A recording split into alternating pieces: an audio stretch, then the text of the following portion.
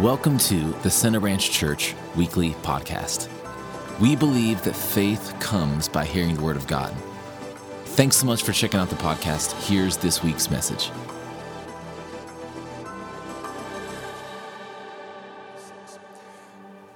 All right, if you have your Bible, go ahead and grab it and turn to Philippians chapter 1. We're going to work our way through the book of Philippians for the next several weeks. I would love it if in your own devotional time, you would read through the book of Philippians as well.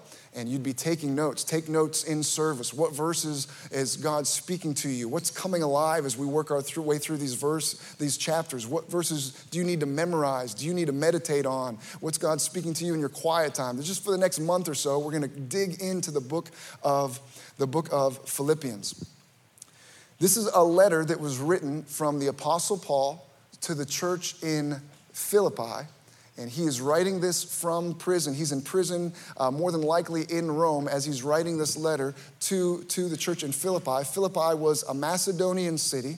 It was a Roman colony, and Paul had originally planted the gospel there. He's the one that started telling them about Jesus in the first place on his second missionary journey.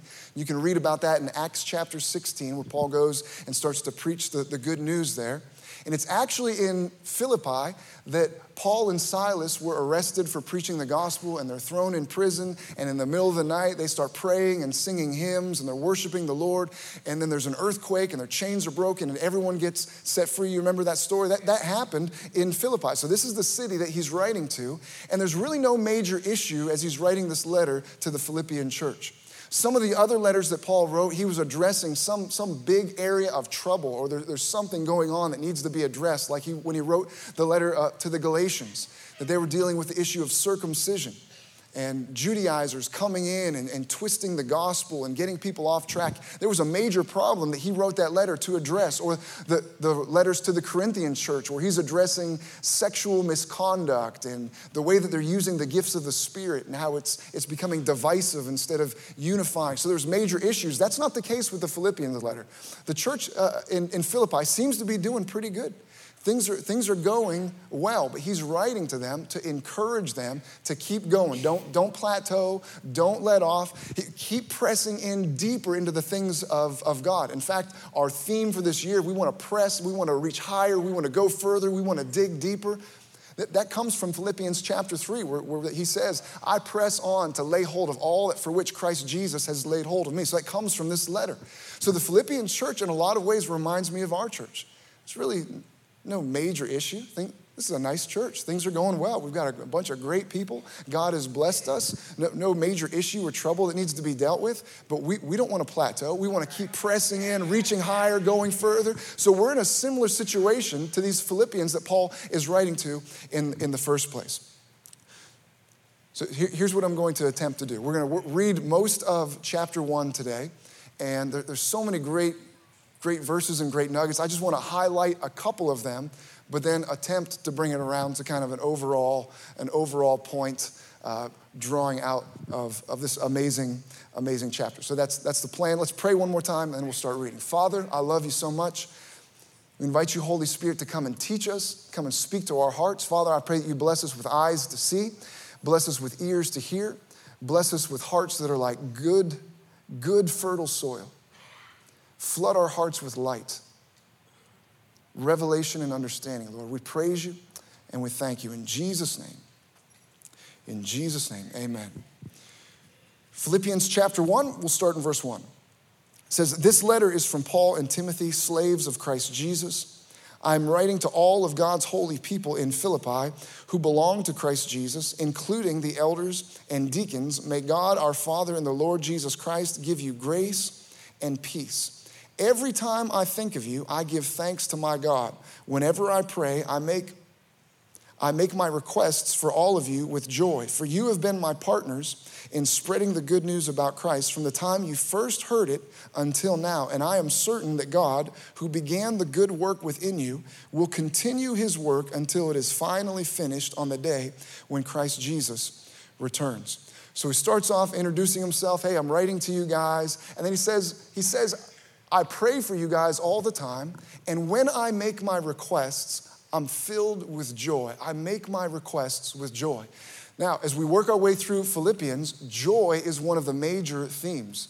As you read through it on your own time, pay attention to how many times you see the word joy or rejoicing. That's one of the dominant themes throughout this letter. And so we're able to glean insight. If you want to be a joyful person, if you want to be a man or a woman that's genuinely filled with joy, this is filled with insight. And those are some of the things we're going to try to draw out. And right off the bat, we're given one of them. He says, I make all of my requests with joy. Let me read verse 3 again. It says, every time I think of you, I give thanks to my God. Whenever I pray, I make my requests for all of you with joy. What precedes joy? Before he talks about having joy, he talks about giving thanks. In order to be joyful, what you first need to be is thankful. People want to be joyful. You're wired to be joyful. God wants you to be happy and full of joy. But people get off track in the ways that they pursue happiness, in the ways that they pursue joy. People think if I could just have this, if I could just own that, if I could just be with him, if I could just be with her, if I could just accomplish this, and they're pursuing joy, but that's not how you become joyful. Instead of trying to acquire more, if you want to be joyful, don't even worry about being joyful. Focus on being thankful. And if you can become thankful, then the joyfulness will come on its own. If you want to be joyful, don't work towards joy, work towards being thankful. And joy is just a natural byproduct of being thankful. Let me read verse 6 again. It says, and I'm certain that God who began the good work within you will continue his work until it is finally finished on the day when Christ Jesus returns. So another key to joy is he's making requests. Usually when you're making a request, it's because something is lacking, something isn't right, something needs to be addressed. God, I pray you'd fix this. I pray you'd help her mindset. I pray you'd do this. He's making these requests, not wringing his hands. He's praying for these people, and he's doing it filled with joy. How is he able to be filled with joy? First, to be thankful, but also because he has confidence in the faithfulness of God. We just heard a word about that a few minutes ago. God is faithful. And when you have a confidence in the faithfulness of God, it allows you to be stress-free, anxiety-free, and filled with joy.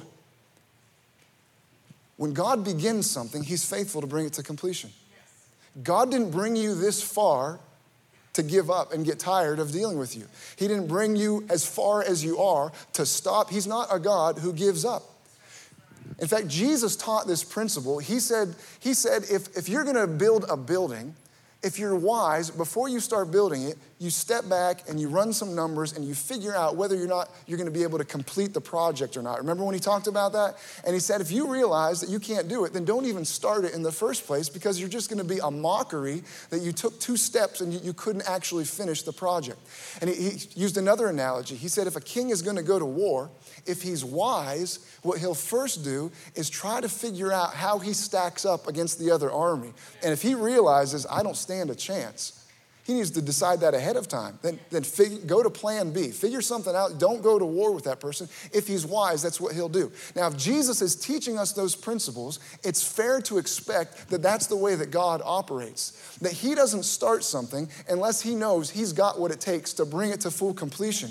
So if God is involved in your life in any measure, it means that first of all, before you ever heard the gospel, before someone tried to lead you to the Lord, before you ended up here today, then God must have taken time to sit back and look at your situation and figure out whether he has what it takes to get you to be that man of God, that woman of God that you were destined to be, to reach your full potential. And if he had concluded, we just can't get him there, she'll never get to that level, then he would have never messed with you to begin with. But the fact that he's involved with you at any level, it means he's already thought it through and he knows he can get you where he wants you to be.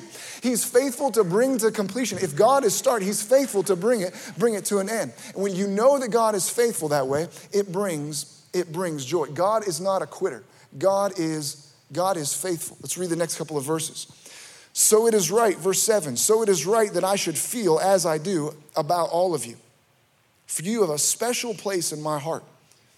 You share with me the special favor of God, both in my imprisonment and in defending and confirming the truth of the good news. God knows how much I love you and long for you with the tender compassion of Christ Jesus. He's talking about how much he loves these people, how much he loves his Christian brothers and sisters. I love you so much. You're so special to me. You have a special place in my heart. I long to be with you. Man, do I love you. And he starts off in verse 7 and says, this is the right way for me to feel.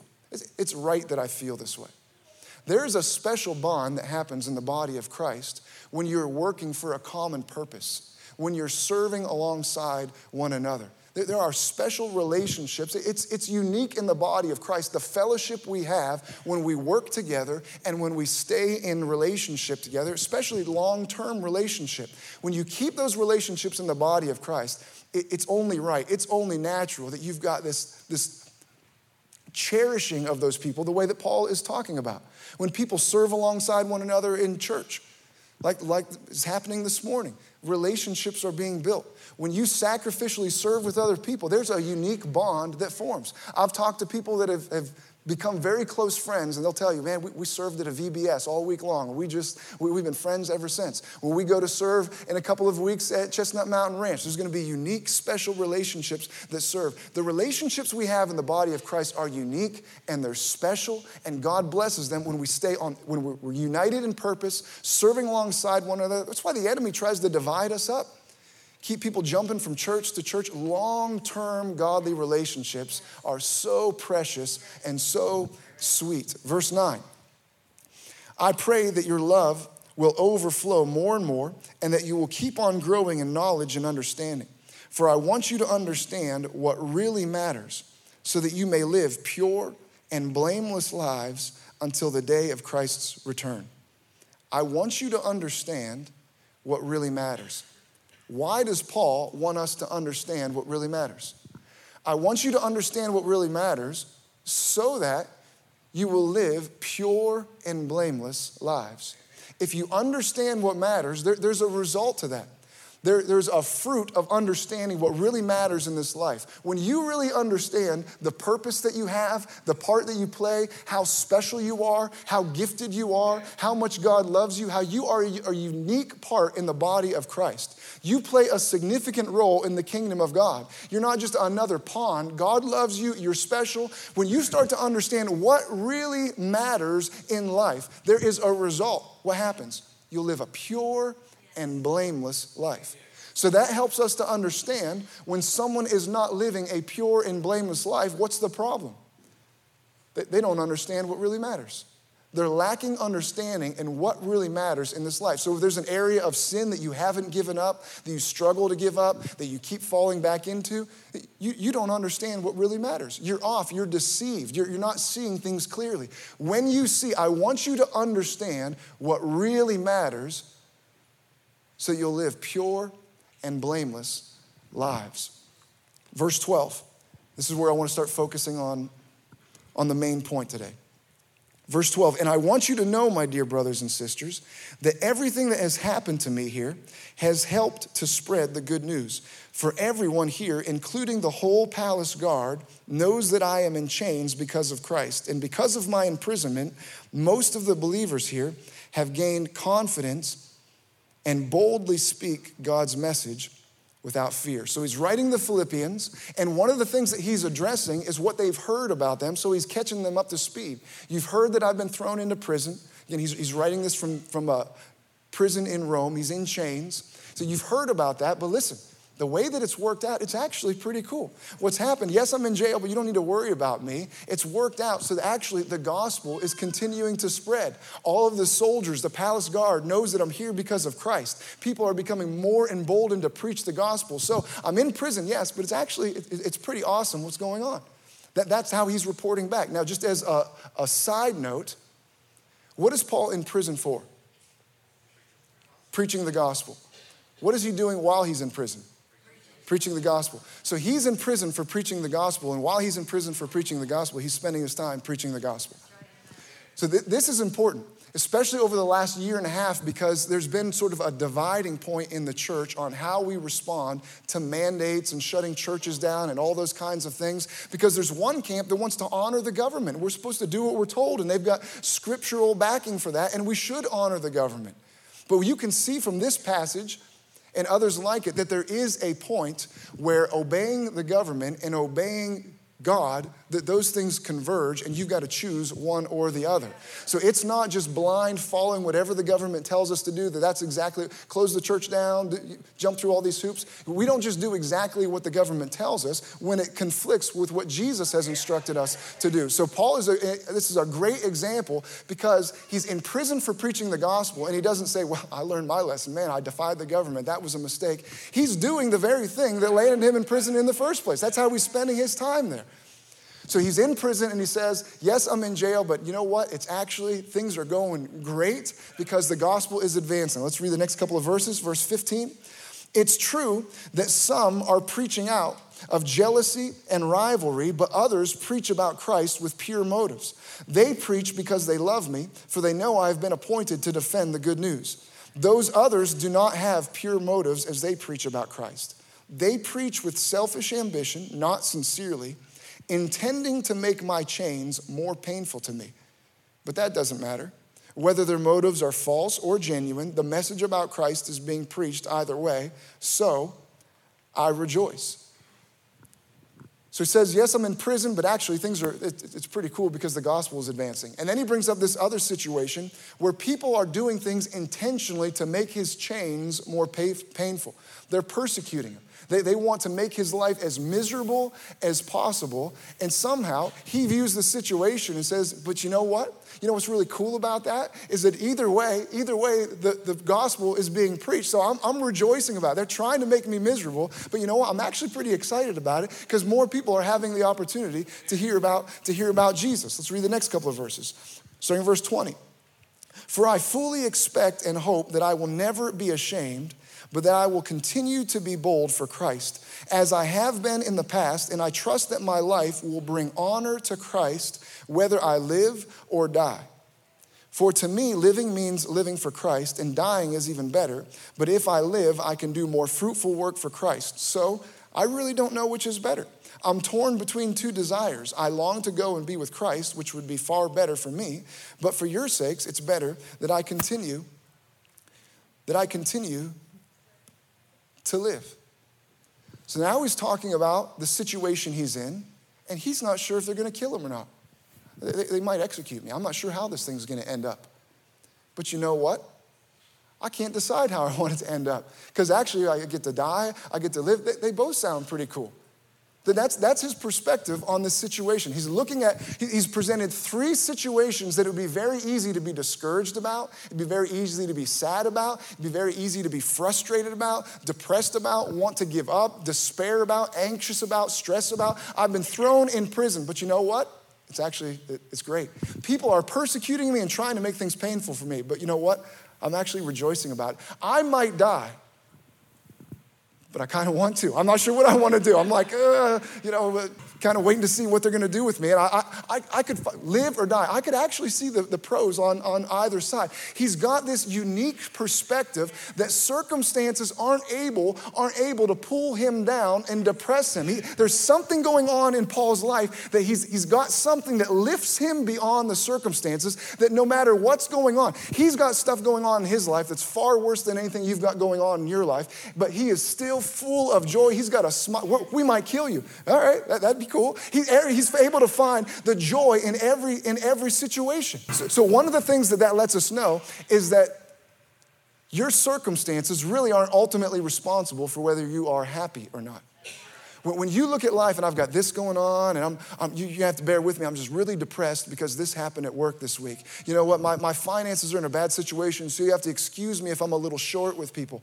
Listen, you can have what Paul had that lifts you above circumstances, even if you're in chains with people trying to make those chains worse and they're debating on whether they're going to cut your head off or not. You're sitting there whistling with a smile on your face. You've got something that has buoyed you above the circumstances. What was it that Paul had that these circumstances, they just couldn't touch him? He was always full of joy.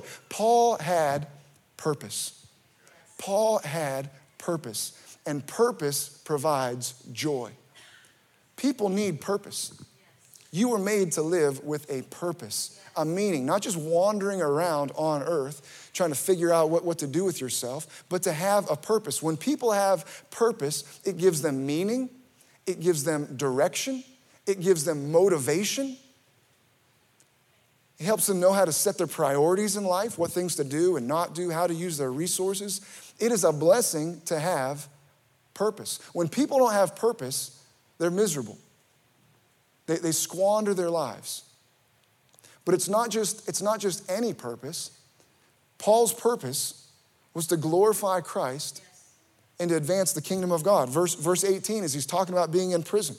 Verse 12, it says, everything has happened to me here, but the gospel, the good news continues to spread. Verse 18, as he's talking about people trying to make things worse for him, he says, that doesn't matter because the message of Christ is continuing to be preached. So either way, I continue to rejoice. When he's talking about whether he's going to live or whether he's going to die, he says, I just want, whether I live or die, that I would glorify Christ. That was his purpose, to glorify Christ, to be pleasing to Jesus, and that more people would be brought into the kingdom of God. That was his purpose. He was sold out to that purpose, and it worked to lift him above situations. So people can live for purposes, but if it's not the right purpose, then it's just a waste of your life and a waste of your time and a waste of your effort. Some people, their purpose is to acquire a bunch of stuff, to be financially secure. Some people, their purpose is to retire or to retire early. Some people, their purpose is to take great vacations. There's nothing wrong with any of these things, by the way. Some people, their purpose is to get married. Some people's purpose is to have children. Their purpose is to have grandchildren. All kinds of different purposes. And there's nothing wrong with those things, but those are all circumstantial. Those all make great circumstances, but very lousy purposes.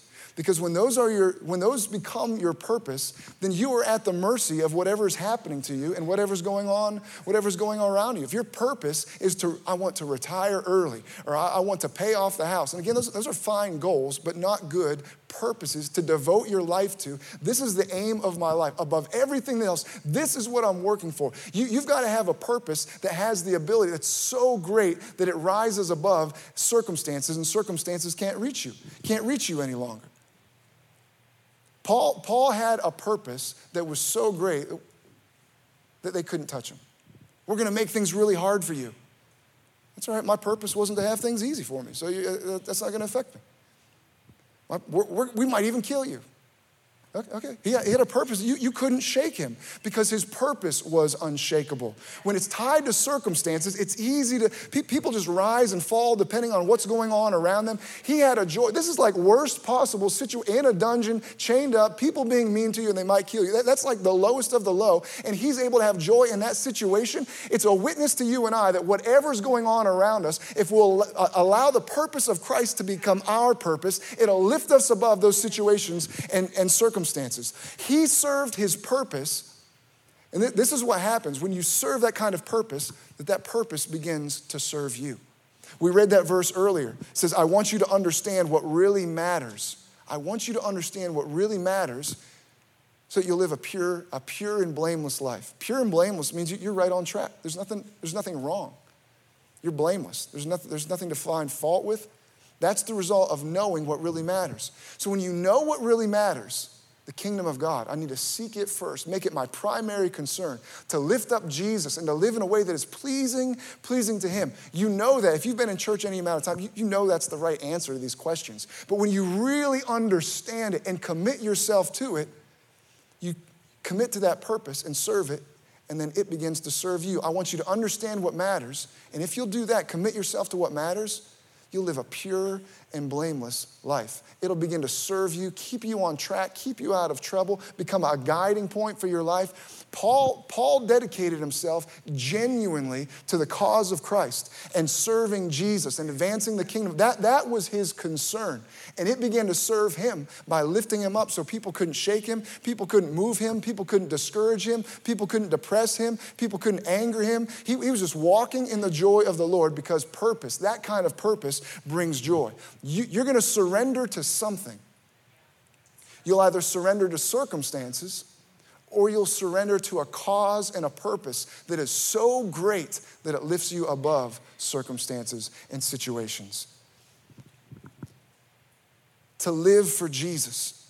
The first thing we need to do if you want to live for Jesus and serve his purposes is you need to let go of your own. You need to sacrifice your own purposes.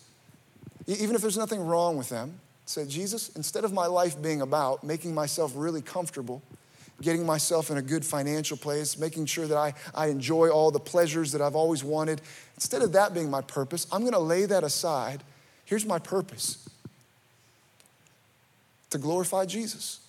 I'm gonna make that my genuine purpose. The first thing you need to do is sacrifice your own. Paul said, I wanna read it in the New King James Version. New King James, Philippians chapter 1, verse 21. You know this verse. For me to live is Christ, and to die is gain. For me to live is Christ. He's talking about his life being entirely about Jesus. For me to live is Christ. In fact, in the New King James Version, it's not there the way you'd read it right out of the Bible, but the word is in it's italicized. So when you read the New King James Version, whenever a word is in italics, it means that it isn't really there in the original language. They just add it in to make it a little smoother reading. So what it really says, for me to live, Christ. For me to live, Christ. Paul was so committed to the cause of Christ that he's able to utter these statements that almost don't even make any sense. For me to live, Christ. It was all about Jesus. His identity, his purpose, his motivation, his desires. It was so centered on Jesus that he was able to say, for me to live, Christ. It's all about Jesus, that Christ is life. If it wasn't Christ, then it wasn't really living. For me to live, Christ. To live, Christ. Think about that statement. To live, Christ. It's almost like he's giving us an equation, like he's using the word Christ as a verb. If you want to live, you want to really live, you want to experience true life and joy, to live, you know what you need to do? To live Christ. It's like instructions. To live Christ.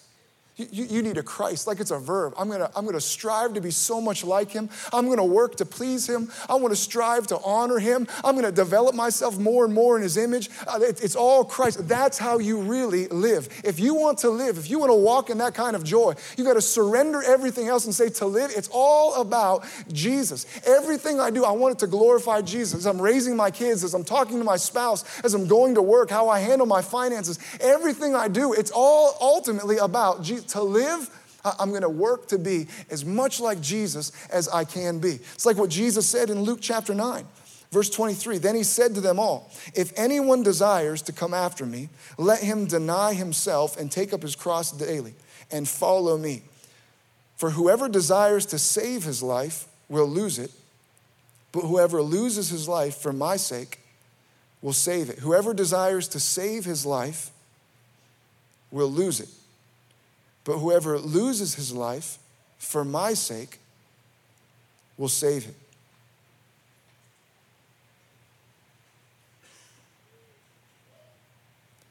When you make you your purpose, that's how you lose your life. But if you will surrender to Jesus, genuinely surrender to him, you can take my life. And that surrender begins to serve you, because then you find purpose, you find joy. But first you have to lay your purposes down. Jesus, you can have my life, you can have my goals and my dreams. I give them all to you. What do you want me to be? Who do you want me to be? What do you want me to do? You lay your life down, and then that's how you find real purpose. So it's like cyclical. You serve the purpose, and the purpose serves you. Makes your life valuable, makes it the thing that you've been looking for all along, real joy and real life. To live is Christ. To live, Christ. What are you living for? Really. I know you wouldn't put down to be comfortable. That wouldn't be like your purpose statement. That would be like hanging on the wall in your house.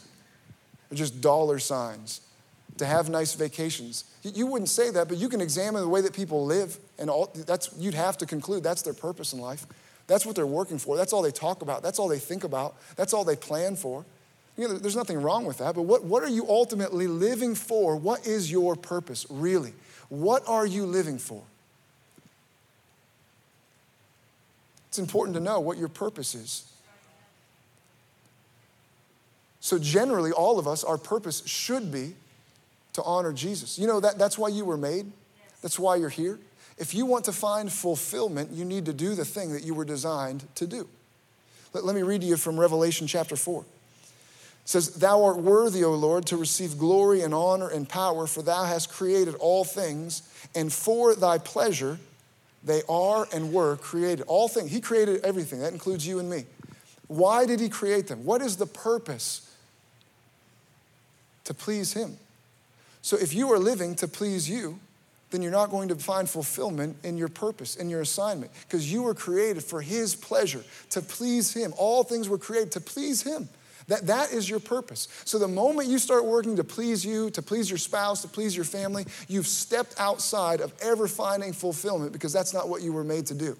The only way you can find success is to know what your original assignment was. Even if what you're doing looks good to the naked eye, if that wasn't your assignment, you could be a complete failure and never find fulfillment. If the mailman just goes around all day and repairs people's air conditioners, that's nice, there's nothing wrong with that. But that wasn't his assignment. That wasn't his job, so he's a failure. His job was to deliver the mail. And if the air conditioner repairman goes around stuffing stuff in mailboxes, well, that's fine, but he's a failure because that wasn't his assignment. You need to know what your purpose is, what your assignment is, so that you can find fulfillment. And generally speaking for all of us, it's to glorify Christ and to bring him pleasure. And then after that, after we make that decision, Jesus, I surrender my purpose. It's all about you, to live Christ. I'm going to find life by making everything about Jesus. Then you can start examining what specific role do you play? Because we're all different parts in the body of Christ. There's eyes and ears and hands and feet and livers and lungs, where we all have different roles working for the same purpose, right? All different parts of the body. So what role do you play? Do you know? Maybe you do know. Let me give you just a few easy questions to ask yourself, just very simple, to start refining and getting clear on what is your purpose. Why are you here? And it's important that you know it.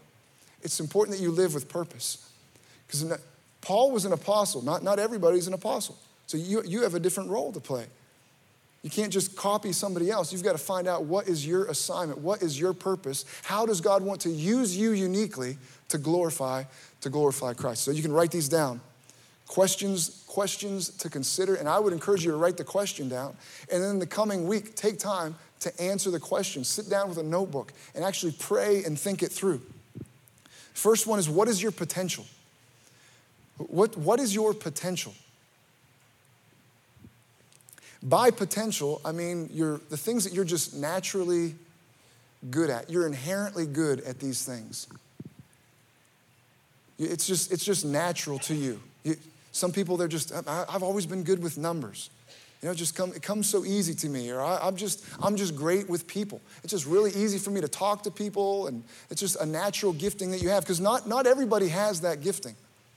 You know what? I've always just been really organized. I'm very administrative. Even when I was a kid, man, my toys were all organized and I had everything in its right place. So how are you just naturally gifted? Some people are naturally gifted in music or in writing and those kinds of things. How are you something that just comes so easy? It doesn't come easy like that for everyone. That's special. God's made you uniquely, and he's the one that decided that you would have those gifts. What happens is sometimes you just assume that everyone is like that because that's the way that you've always been. No, you're special the way that you like numbers. That's not everybody.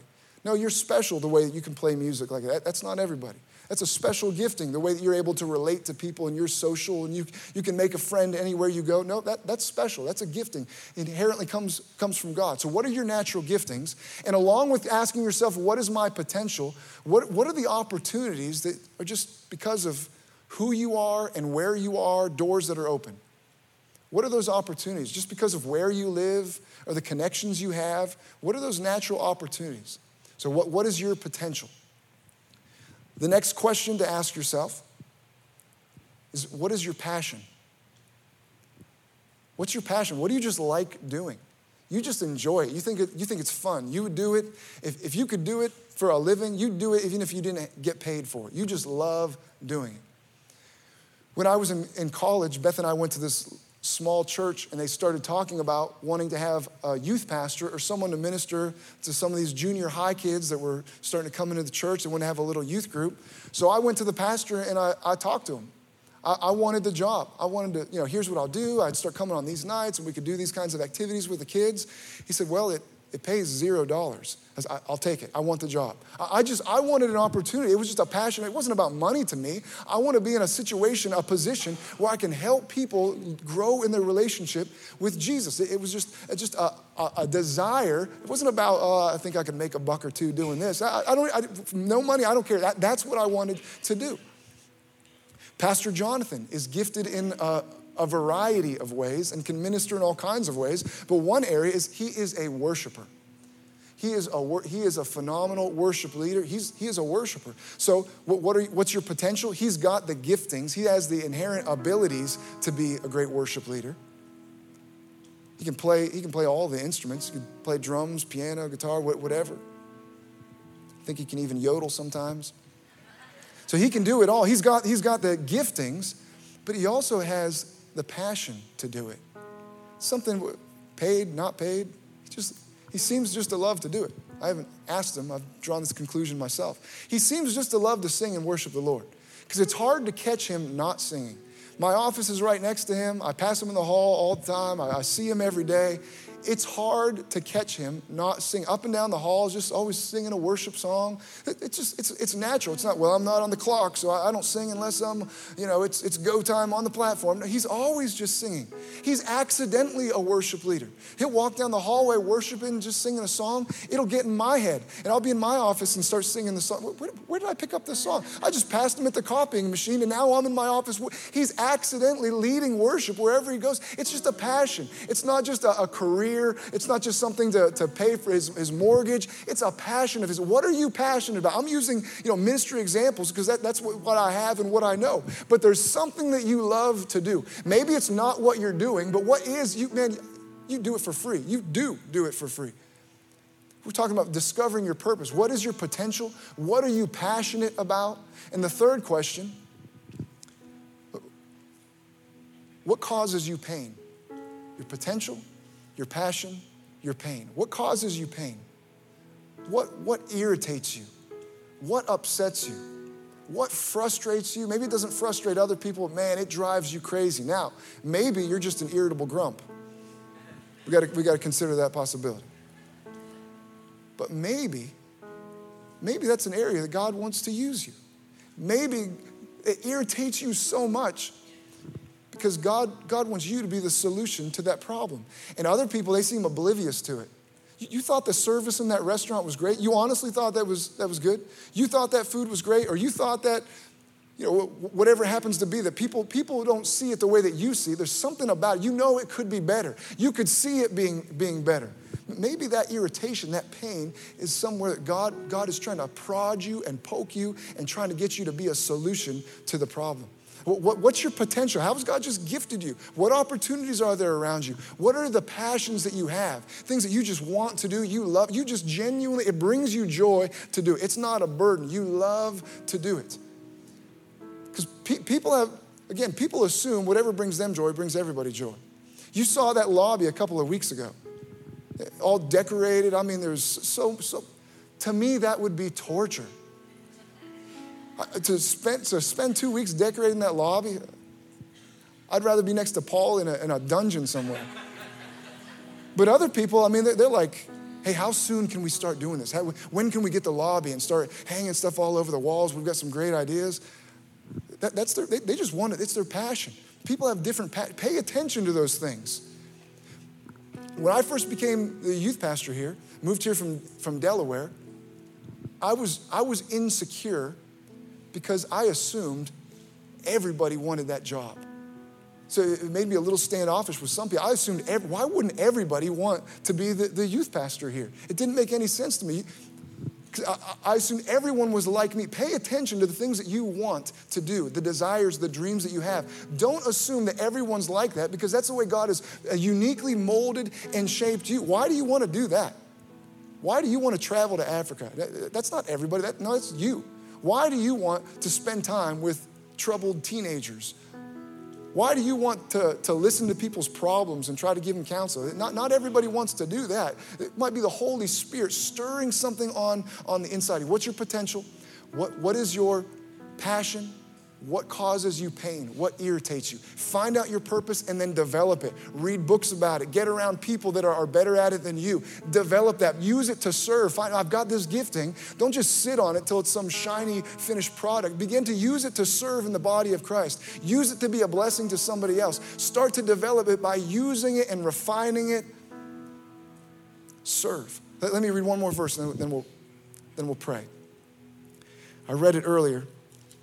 Verse 14 says this, and because of my imprisonment, most of the believers here have gained confidence and boldly speak God's message without fear. Because something terrible happened to me, I'm in prison now because of preaching the gospel. Something unique happened. He says other people now are preaching without fear and with confidence, and the message is advancing.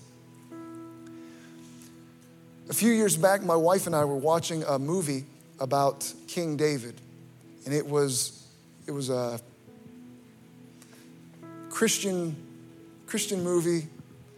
And you know how it can be sometimes when you're watching a Christian film. And if you let yourself, you can, these low budget movies, they're trying their best, God bless them, but they're just subpar sometimes. And you can let yourself slip into like this critical attitude as you're watching. Yeah, me neither, but my wife gets really critical. I'm with you guys. But you can watch some of these Christian movies and you're noticing the bad acting. And if you can let yourself kind of get in critique mode where you're just picking out all the faults and all the flaws and rolling your eyes, how cheesy some stuff comes across. And you know what I'm talking about, or some of these movies. So we're watching this movie on King David, and I've kind of allowed myself under her influence to slip into this critical mode where I'm not even really enjoying it. Now I'm just enjoying being like the expert, like, oh yeah, right, like that ever happened. You're just like picking it apart. And it's a story of David, and they get to the point where David comes to visit his brothers, and he's bringing the cheese and the bread, and it's the time where Goliath comes out and he taunts the armies of Israel. And so they're showing what's going on, and all the soldiers are running back to their tents, just like the Bible says. They're running back and saying, have you seen the giant? Have you seen the guy that comes out to taunt us day and night? He tells us he'll send out a challenger. And so all these men are running back like cowards, and I'm watching these actors act afraid and run back. Then you know the story. David goes and he talks to King Saul, goes out, fights Goliath, defeats him. And then the Bible says that the Israelites then pursued the Philistines and started just destroying them.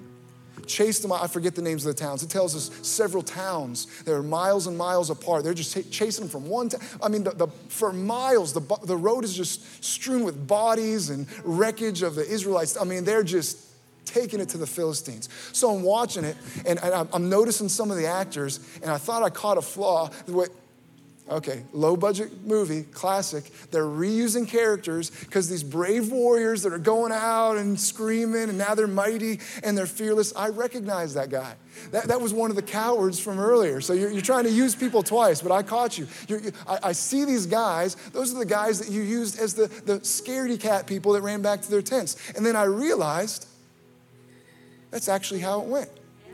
The same people that were running back to their tents as cowards, those were the same men. That was the same army. The same guys that had the potential all along to be destroying the Philistines and laying waste to them and chasing them from town to town. The same guys that were the cowards in one moment, a few moments later, are the mighty warriors that are charging and advancing and just taking territory. What happened to transform these people? Well, you had one man who knew his purpose. That he knew he wasn't just a cheese delivery man. And he wasn't worried about circumstances and what's going on. He got there and he heard someone defying God. He knew his purpose is to honor God. Oh, but you don't understand. He's really big and he's really strong and he's spears like the shaft of a weaver's beam, or so all the stuff that it tells us about him. That's not my concern. My purpose isn't stay safe. My purpose isn't do what's best for me. My purpose is to honor God. And in this situation, I can't let that man run his mouth. One guy said, forget circumstances. My purpose isn't keep me comfy. My purpose is to honor God. So I don't have a choice. I've got to shut this man up. That's the only thing I can do according to my purpose. One man said, forget circumstances. I'm going to live with a purpose of honoring God above everything else. And it inspired inspired others. The same people that were cowards were turned into these mighty warriors because one person said, I don't care, I'm living according to the purpose that God has called me to. That's what happens in the body of Christ. If we had 5, 10, 15 men and women that would say, I don't care about circumstances anymore. I don't care about what everyone else cares about. I don't care about my social media account and what people are saying and just being financially secure. I just want one thing above everything else. I want to be used to glorify Jesus. What would happen is you would change others around you from being cowards that shrink back into people that are right behind you charging along. Billy Graham said, when brave men stand up, it stiffens the spines of others. That courage is contagious. When you start standing, I don't care about that. I'm not here long anyway. While I'm here, I'm going to glorify Jesus with everything that I have. That doesn't put you in a position to be sad and depressed, but I'm living for him. Paul's showing us the opposite. When you live with purpose like that, it lifts you above circumstances and you become full of joy. The Bible asks that question over and over and over again. It must be a good question. What can man do to me? What can man do to me? What can you possibly do? Now, if you're going by circumstances, there is a lot they can do to you. But if you attach yourself to a purpose that's great enough, there's nothing they can do to you. Man, I just want to honor Jesus. You can't stop me from doing that. Live, die, it doesn't matter. I just want to honor Jesus. You begin to live this life full of joy, and the things that other people are pursuing, the Bible says, begins to pursue you. When you make the kingdom of God your primary concern, all these other things will be added unto you. They're not bad things. God wants you to have them as long as you're on track and you're seeking him first. Amen? Well, that's this week's message. Thanks for joining us. To stay connected with us throughout the week, make sure you follow us on Instagram and Facebook. You can also watch previous week's services on our YouTube page.